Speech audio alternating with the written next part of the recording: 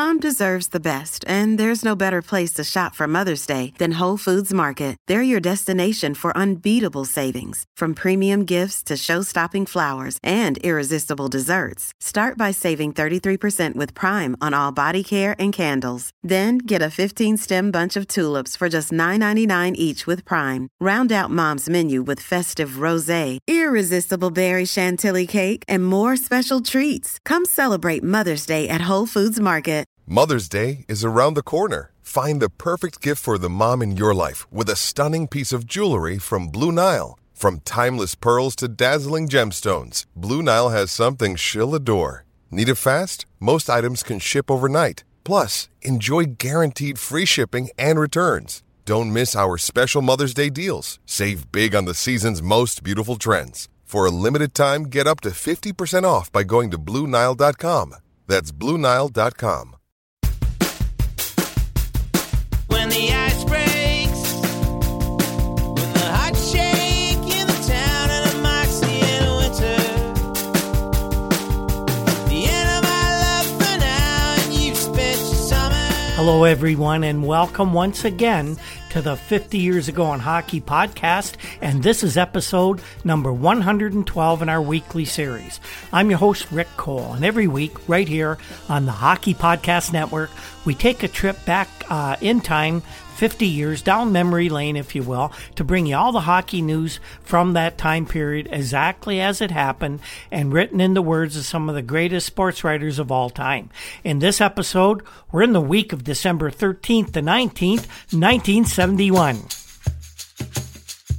Now, if you like what we do here every week on the podcast and every day on our Twitter account, you can help us out by going to patreon.com/hockey50years to subscribe to the podcast. Our subscribers not only get early access to every week's free podcast, but we get some really interesting special content that we put out several times a month.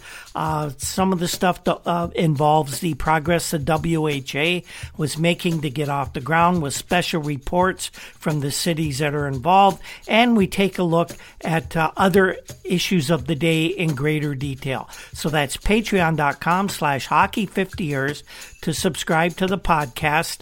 And also don't forget our local sponsor, the Breakwall Brewing Company of downtown Port Colborne, Ontario, and of course newspapers.com, who make all this possible with the access they give us to all their files.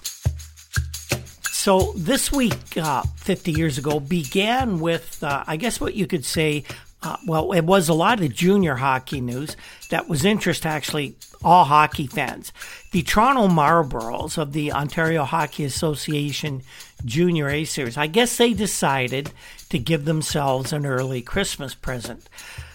They announced that Mark Howe, the other hockey-playing son of the great Gordie Howe, had signed a contract to play with the Marlies team. Now, his brother Marty is already with the Marlies as a defenseman. Mark was a forward.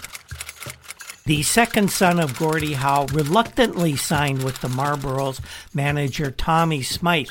What Tommy did is he made a flying trip to Detroit on the weekend before this week actually began for the specifically purpose of acquiring Mark's services. Mark would prefer to play hockey in his native Detroit this season and then join the Marlies next year when he would then be reunited with Marty.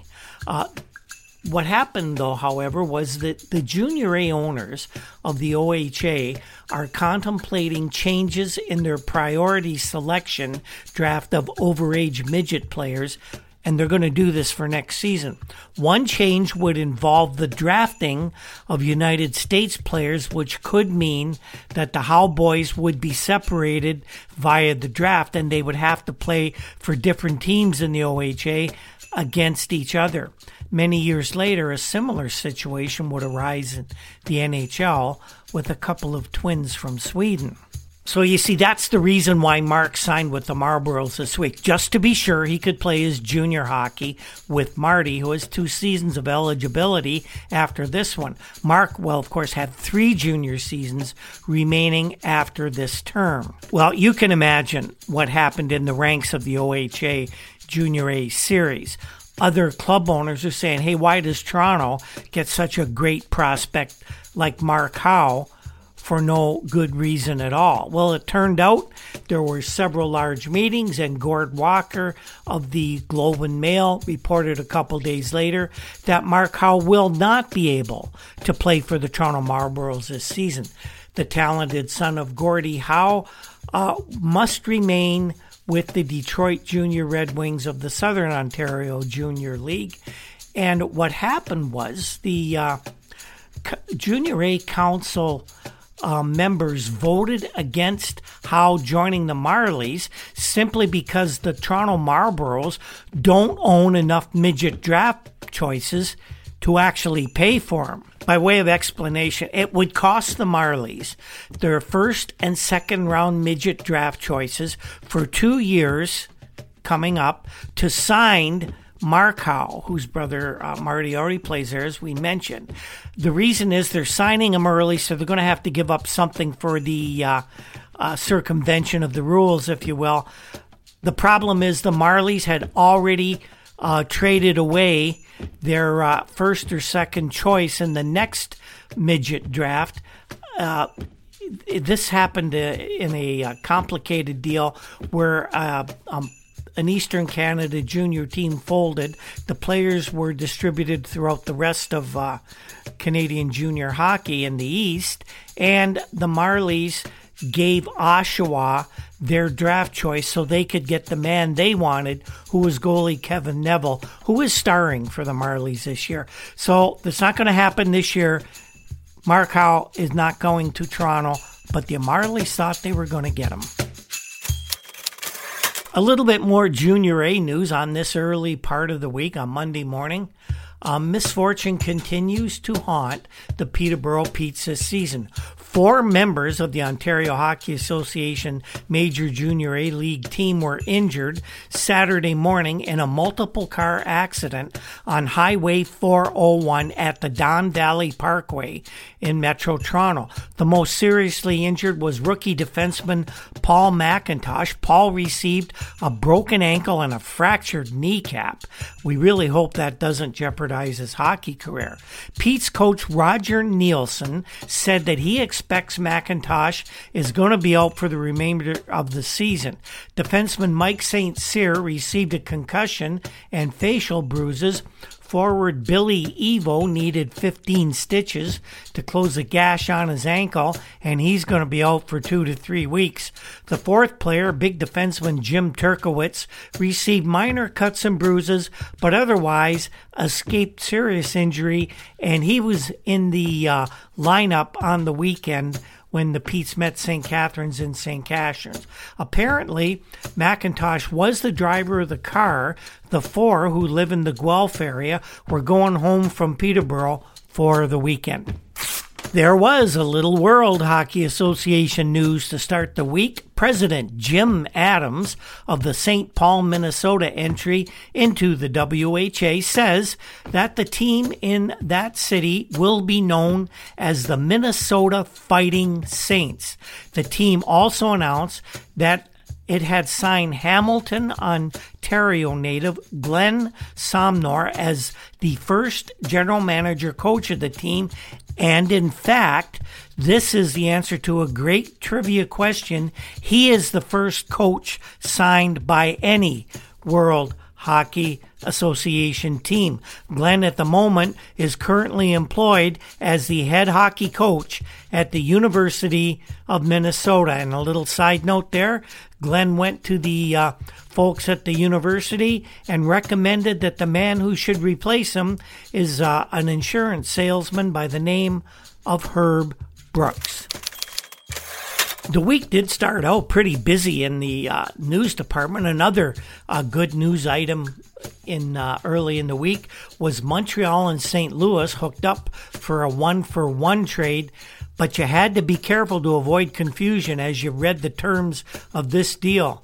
Montreal sent right winger Roberto to the Blues for right winger Roberts. That's right, Roberto for Roberts, Phil Roberto for Jim Roberts.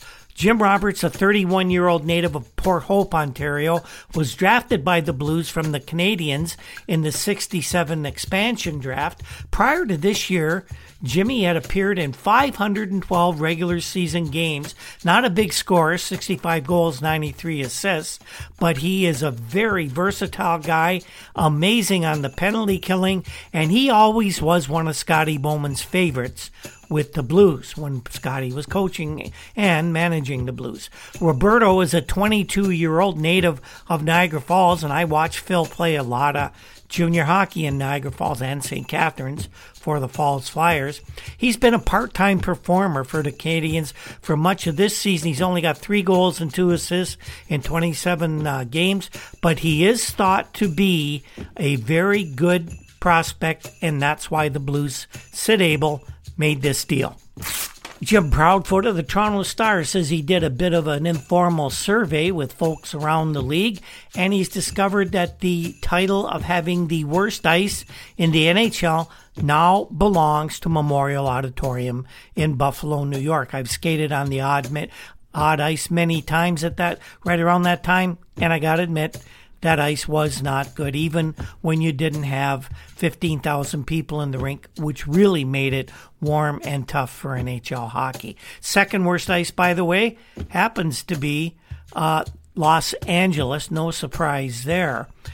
Jack Kent Cooke does not like spending money on things like top-flight ice-making machines.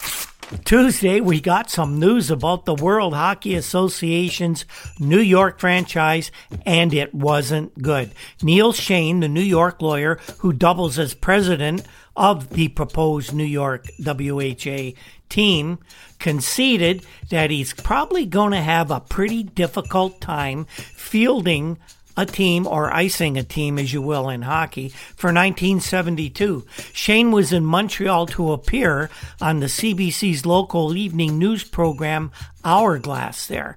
Shane told CBC, "I can't exercise my franchise until I get some play-in dates. The WHA executives are pressing me now for these dates, and I can't find a place to play." Shane admitted that his major problem is time-oriented, time-sensitive, and he acknowledged that the WHA could conceivably start its operations without a New York team. There will be more on this story coming up later this week and in the coming weeks. Lots more to talk about as well with the New York and the WHA. Also on Tuesday, the Maple Leafs got some bad injury news. Young forward Darryl Sittler, who's starting to show signs he may be a little better than average NHL player, he's going to miss at least the Leafs' next 2 games and maybe more because of stretched cartilage over the left ribs. Coach John McClellan said that Darryl had it for a couple of weeks, but he wasn't getting any better, so the decision was made to sit him down. They thought for a while that maybe there was cracked or broken ribs there. That wasn't the case. So Darryl's going to be okay, but he's going to have to miss a few games. Wednesday, the WHA made a little more news as the day dawned. The Los Angeles franchise announced that they had made a coaching offer, and the fellow who got the offer is a guy by the name, I had never heard of this guy before, Terry Slater, who was at this time coach of the Des Moines team of the International Hockey League. Terry was a longtime International League player. He played in the lower minors, as we called them back then, the Eastern Hockey League, the International Hockey League. And when the story first came out, Slater denied knowing anything about it. But within the next little while, he became the second man to be named a World Hockey Association coach of the as yet unnamed Los Angeles franchise. Some pretty interesting developments this week having very little to do with pro hockey, although many would say this had everything to do with pro hockey, as the Canadian government decided it was going to get involved in how minor hockey was being run in Canada. Health Minister John Munro and his provincial counterparts agreed to establish a committee to look into some of the abuses prevalent in amateur hockey in Canada. The committee, which will be made up of public servants, is to recommend steps to eliminate such abuses, including either provincial or federal legislation. The agreement came at a federal provincial conference of ministers responsible for sports and recreation. Munro told a news conference after the closed meeting that there was a general approval of a working paper drafted by the federal government pinpointing the abuses.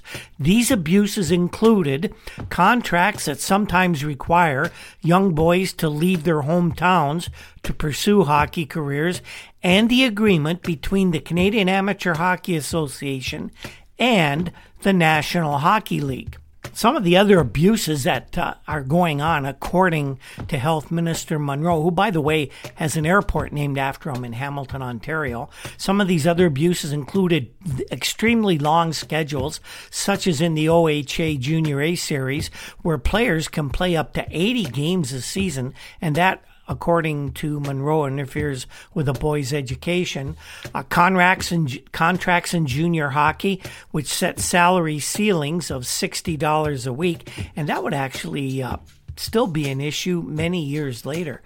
There was also an abuse of apparent control of the NHL over amateur operations through the CAHA-NHL agreement. And in pro-amateur agreement, the payment of draft money to teams for whom the draftee played. The committee doesn't seem to like this. The committee felt it should be paid into the CAHA general funds for the development of hockey instead of just the teams lining their bankrolls.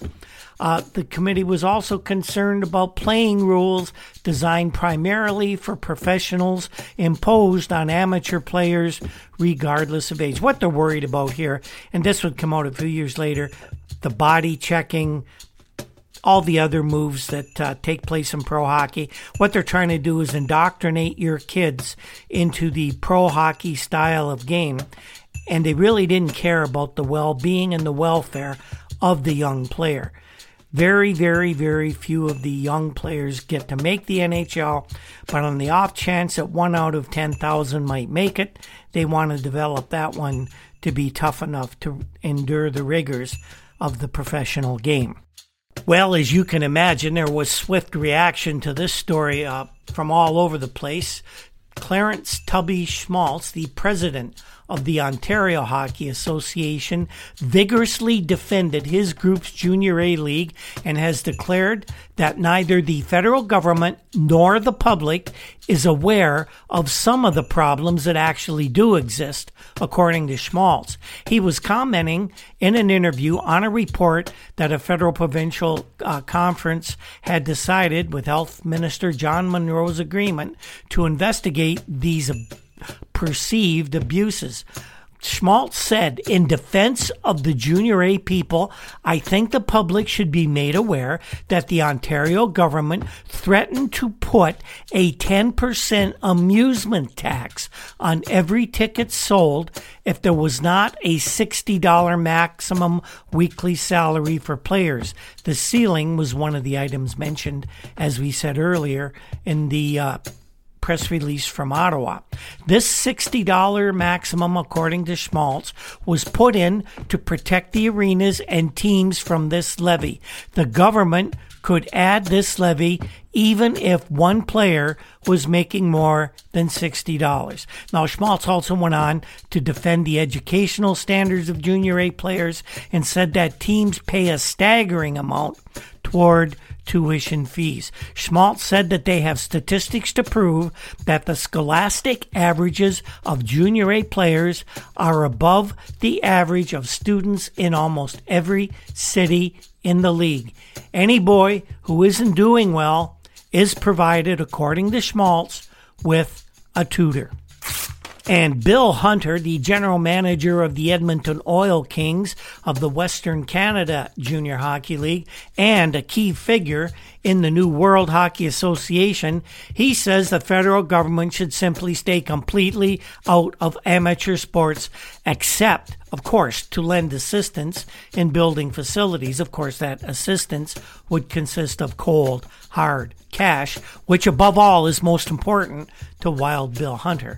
Now, Hunter was commenting on that report that we've given you about the government investigating amateur hockey. Hunter said they're welcome to investigate the Western Canada League. All we ask is that they print the facts about our league. What we're getting now from the government isn't the facts, but insinuation that can only serve to undermine the public's confidence in amateur sport. Hunter went on to say, quote, "Look at the mess the government has made of the economy in this country. These same people now want to tell us how to run amateur sport. They don't know what they're talking about." That sounds a lot like Bill Hunter. Also on Wednesday, we knew Stan Fischler would weigh in on the WHA and the New York issue, since Stan is the ultimate insider on all things New York, whether WHA or NHL, and he tells us that the new league has been dealt a severe body blow with Neil Shane withdrawing his New York franchise. Shane says, of course, he's got no place to play, and Fischler says without any place to play, there'll be no team in New York. Behind the scenes, though, the ultimate insider Stan Fischler didn't realize that Bill Jennings and others were concocting a plan whereby playing dates in Madison Square Garden and the new Nassau County Coliseum, where the NHL's expansion team will play, were being offered to a New York franchise. And indeed, that would come to pass. We don't have it happening this week, but it does happen shortly. Here's a story out of Seattle, Washington that has an interesting slant on the future of the Western Hockey League. Reports were circulating in Seattle that the governors of the National Hockey League will shortly announce plans to include the 6 Western Hockey League teams in an expansion plan to increase membership in hockey's number 1 major league to 24 cities. Bill McFarland, president of the WHL, acknowledged that he hopes the NHL will shortly accept the 6 WHL cities entirely as a unit, and he also admitted a lack of capital in Seattle is a grave concern to the league. So if you got a team in Seattle that is running out of money, how could you possibly expect the NHL would want to take them on as a franchise? Well, the NHL is meeting in Minneapolis January 29th, and the President Bill McFarland of the WHL says he expects something to happen. Now, how does this work in Seattle? Well, Sam Schulman is the owner of the NBA's Seattle Supersonics, and he's announced that he can bring Major League Hockey to Seattle as early as next year if he's granted prime dates in the Seattle Coliseum. He said, however, that his plans don't involve the National Hockey League. So if it's not the NHL, then it must be the WHA, right? Maybe not. Ray McMacken, sports editor of KING-TV, said he has learned that the expansion plan will be announced at the All-Star break in Minnesota for the NHL, and he said Seattle is considered the weakest link in the Western Hockey League because of the city's poor economy, bad attendance at the Totems games, and the lack of capital available to pay a $6 million NHL membership fee. Now, the other cities in the league are Denver, Phoenix, Salt Lake City, San Diego, and Portland. And it was mentioned in another area that the WHL may actually go on its own as a 3rd major hockey league. Good luck with that, boys.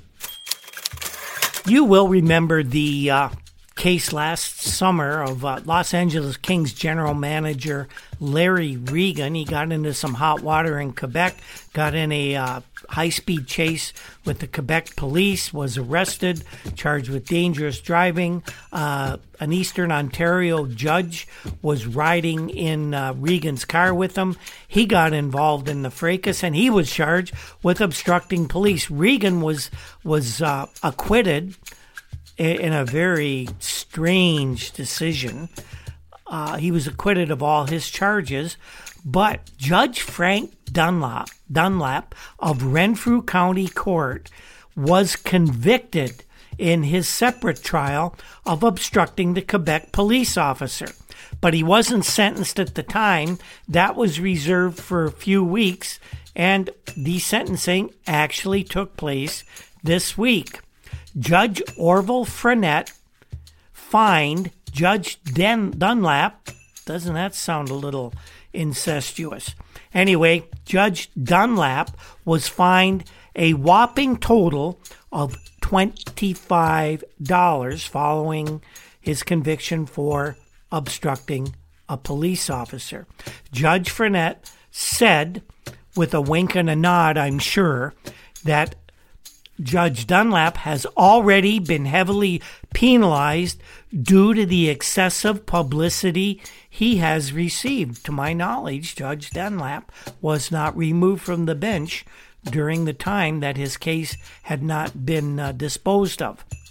Judge Frenette said if it had been an ordinary person who was involved, there would have been little or no publicity, and it is for this reason that I am imposing a nominal fine in a matter which might ordinarily call for a heavier one. In other words, if you're a judge, you get a lower penalty than an ordinary citizen. And this is a case where justice not only must be done, but it must be seen to be done. And in this case, justice did not see anything. Justice was blind in this case.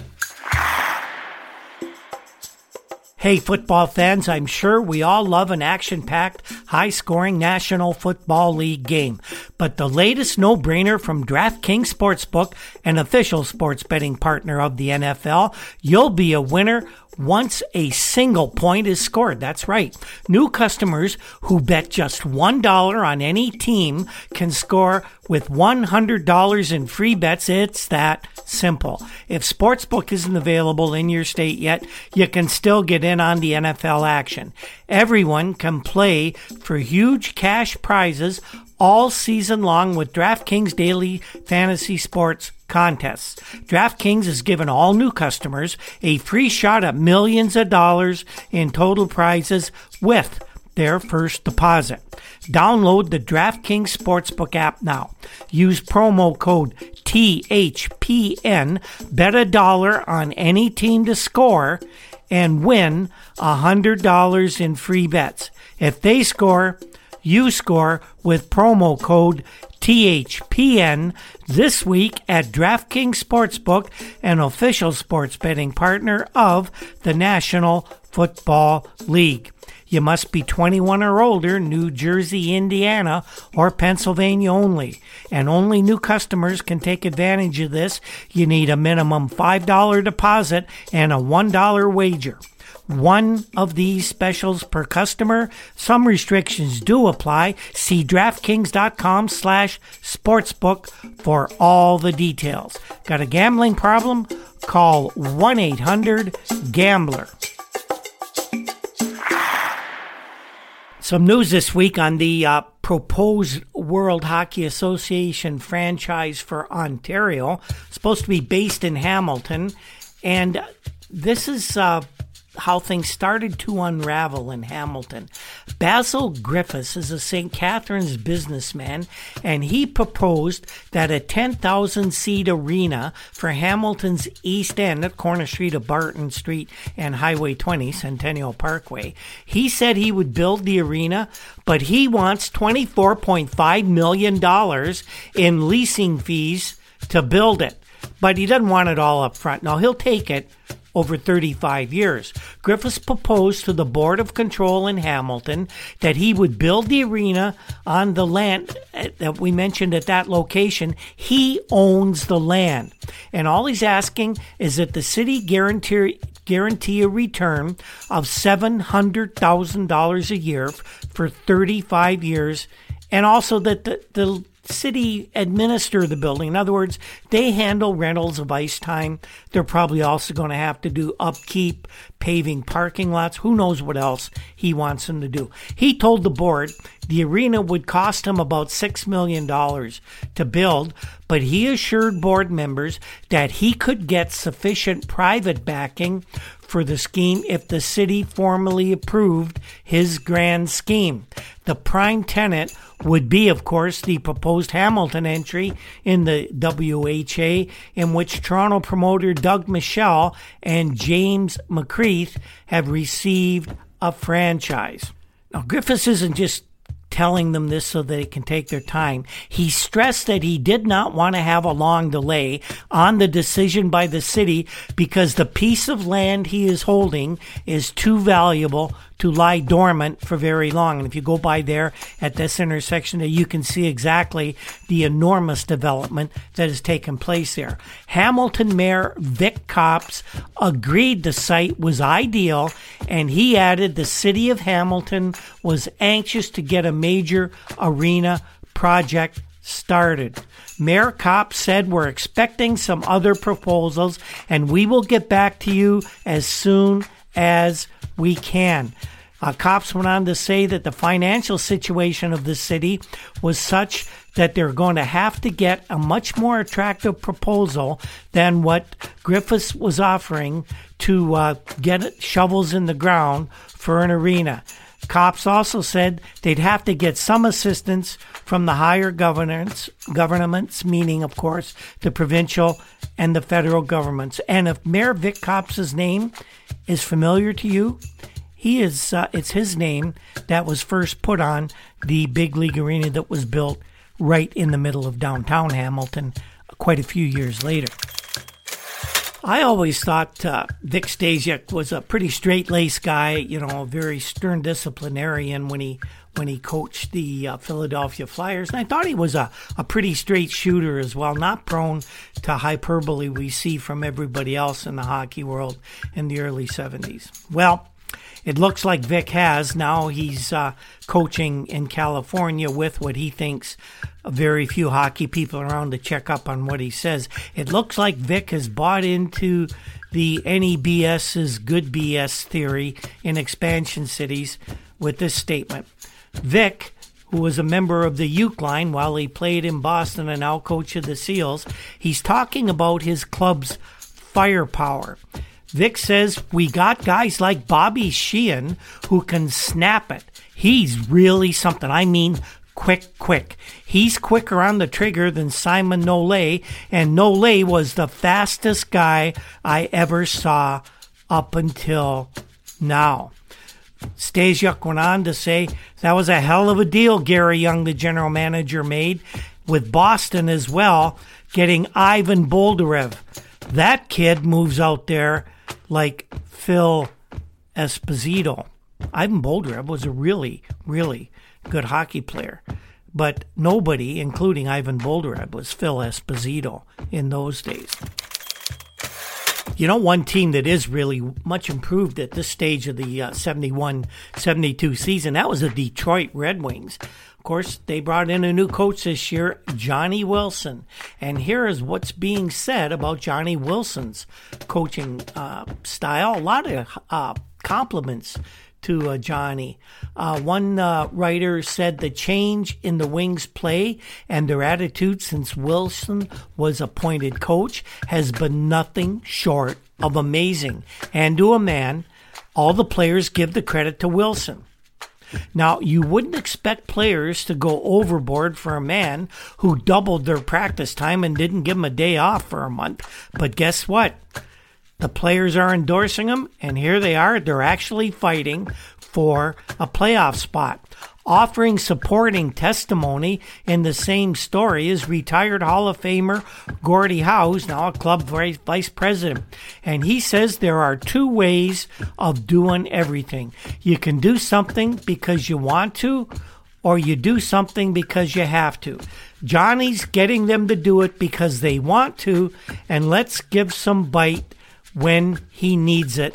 And the players are giving him that, according to Gordie Howe, they're giving him that bite. A little later in the week, we had a little more WHA news, and this is from the WHA outpost in Dayton, Ohio, where city commissioners voted for Dave Hall Plaza in the downtown area to be the location of an arena that would be built to house the World Hockey Association team planned for that city.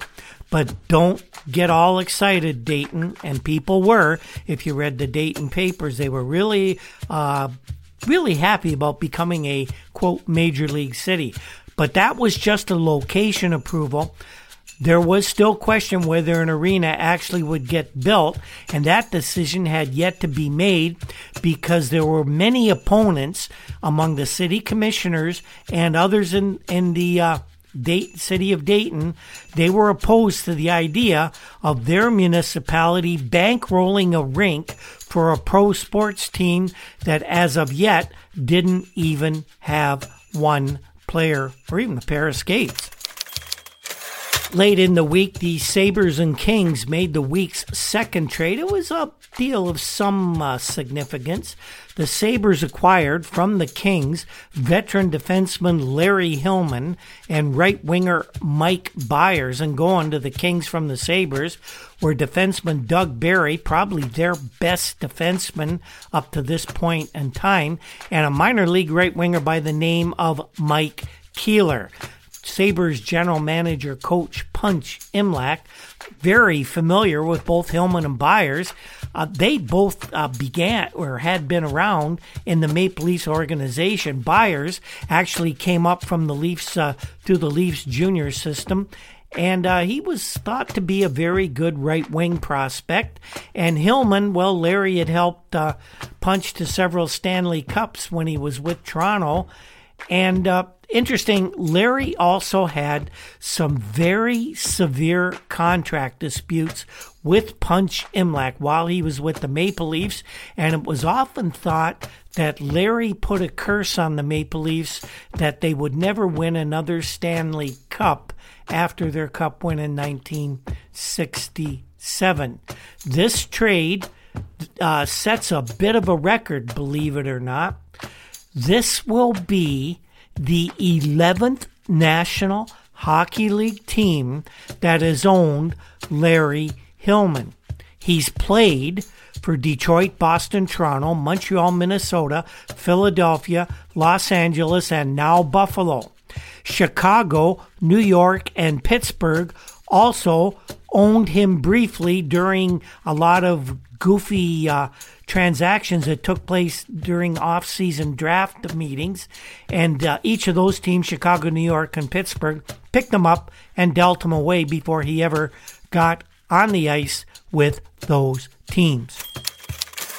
I don't know if you were at this time, if you were around. I was wondering just how much the Stafford Smythe was worth when he passed away on October 13th. Well, he left an estate worth $3,225,013. Smythe's will, which has been filed for probate, leaves the entire estate to his wife, Mary Dorothea, and his 4 children. Major components of the estate are stocks and bonds worth $2.3 million, his Metropolitan Toronto home, which was worth $200,000. He had a country home in Muskoka District worth $187,750, and he had yet another country home near Guelph, which was worth a cool $175,000. Yet another property in Collingwood Township that was worth about $25,000, and he owned loans worth $171,262. no mention in this estate of his stock in the Toronto Maple Leafs. And we still don't know all the details of why Harold Ballard was allowed to get that agreement that was allegedly in place.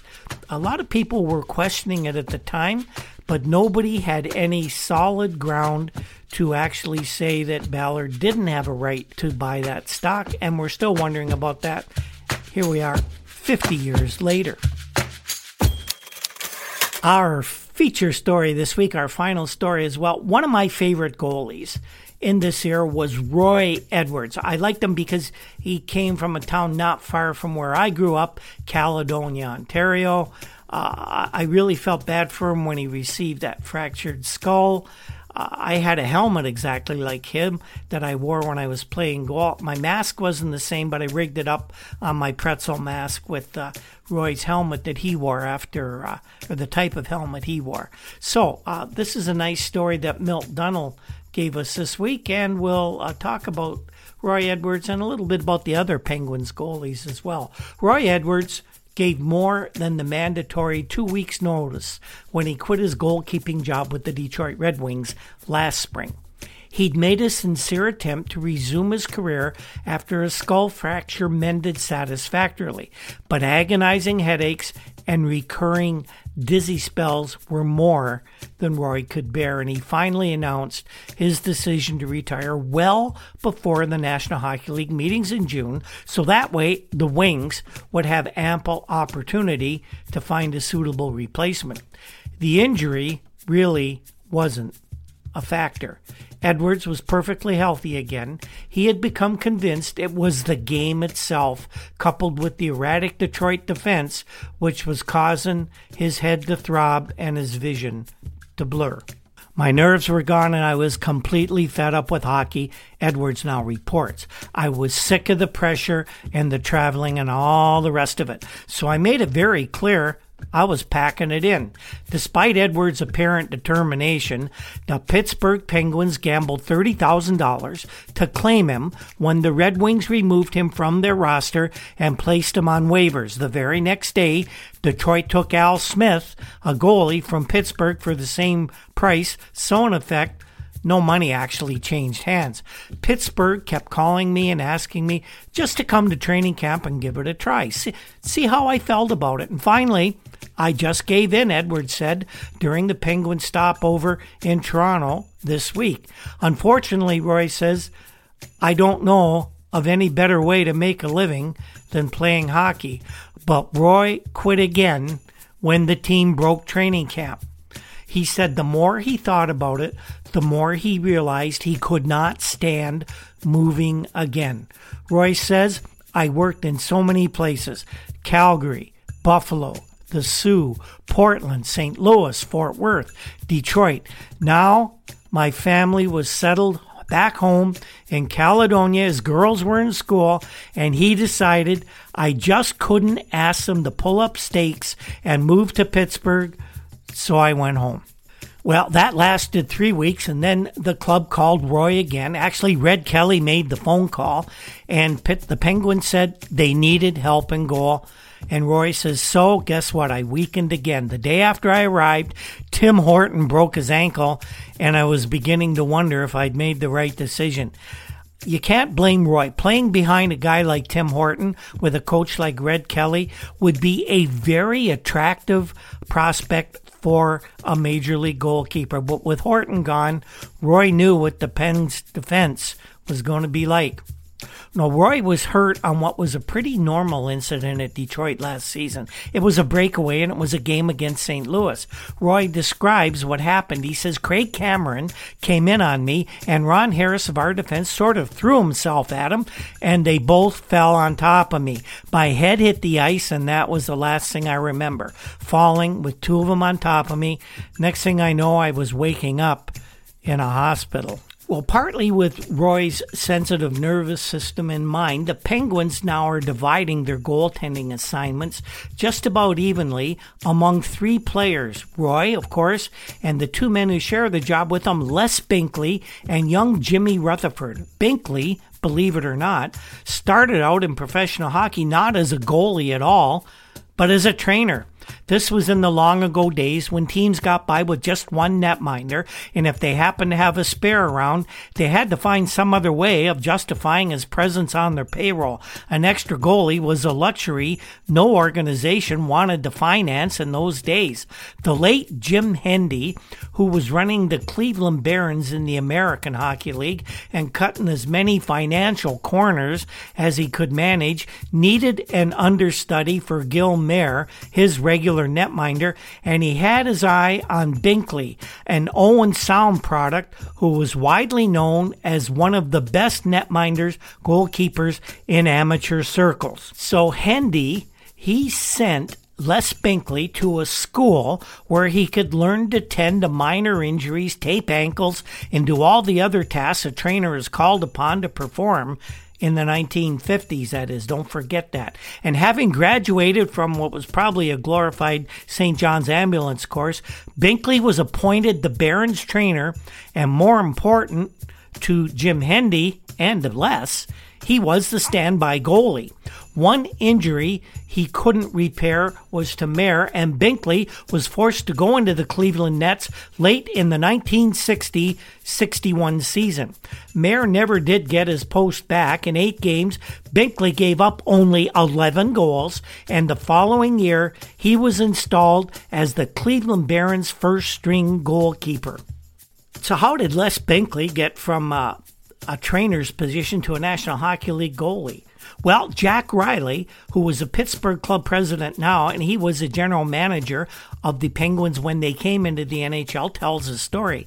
Jack says that in 1966, when they were assembling the first Pittsburgh team for NHL expansion, one of his first acts was to buy Binkley from Cleveland in a straight cash deal. Jack says, "I knew what a great goalie he was and that he belonged in the NHL." So Jack used his influence and Pittsburgh's money to bring Les to hockey's big league. Now 35, Binkley was one of the beneficiaries when the NHL doubled itself by adding 6 teams in 1967. He'd been lost in the minors and forgotten, and would be yet forgotten if Riley hadn't gone looking for him. Now Binkley's a certified big league goalkeeper, and obviously was this a good thing all along? Now, Les says, "I always figured lots of scouts washed me out because I wore glasses and they thought there must be something wrong with my eyesight.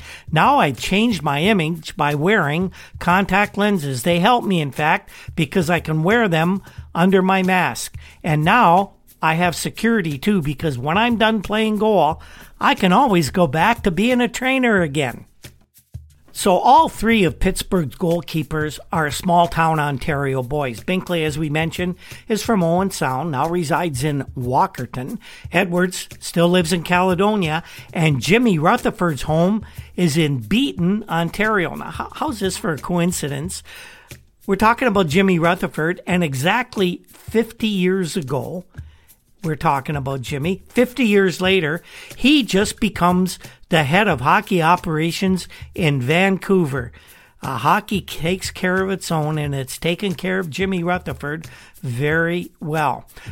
Roy Edwards, as this story goes on, said one of the things he disliked most about hockey is that you're forced to live in a big city, and Edwards said, "I hate cities.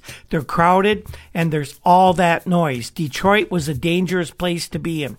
Pittsburgh's not bad that way, but you can't breathe fresh air there. It's worse than Detroit for air. There's always a lot of smog and dirt hanging in the air. If you live in a city all the time, you probably don't even think about it, I suppose.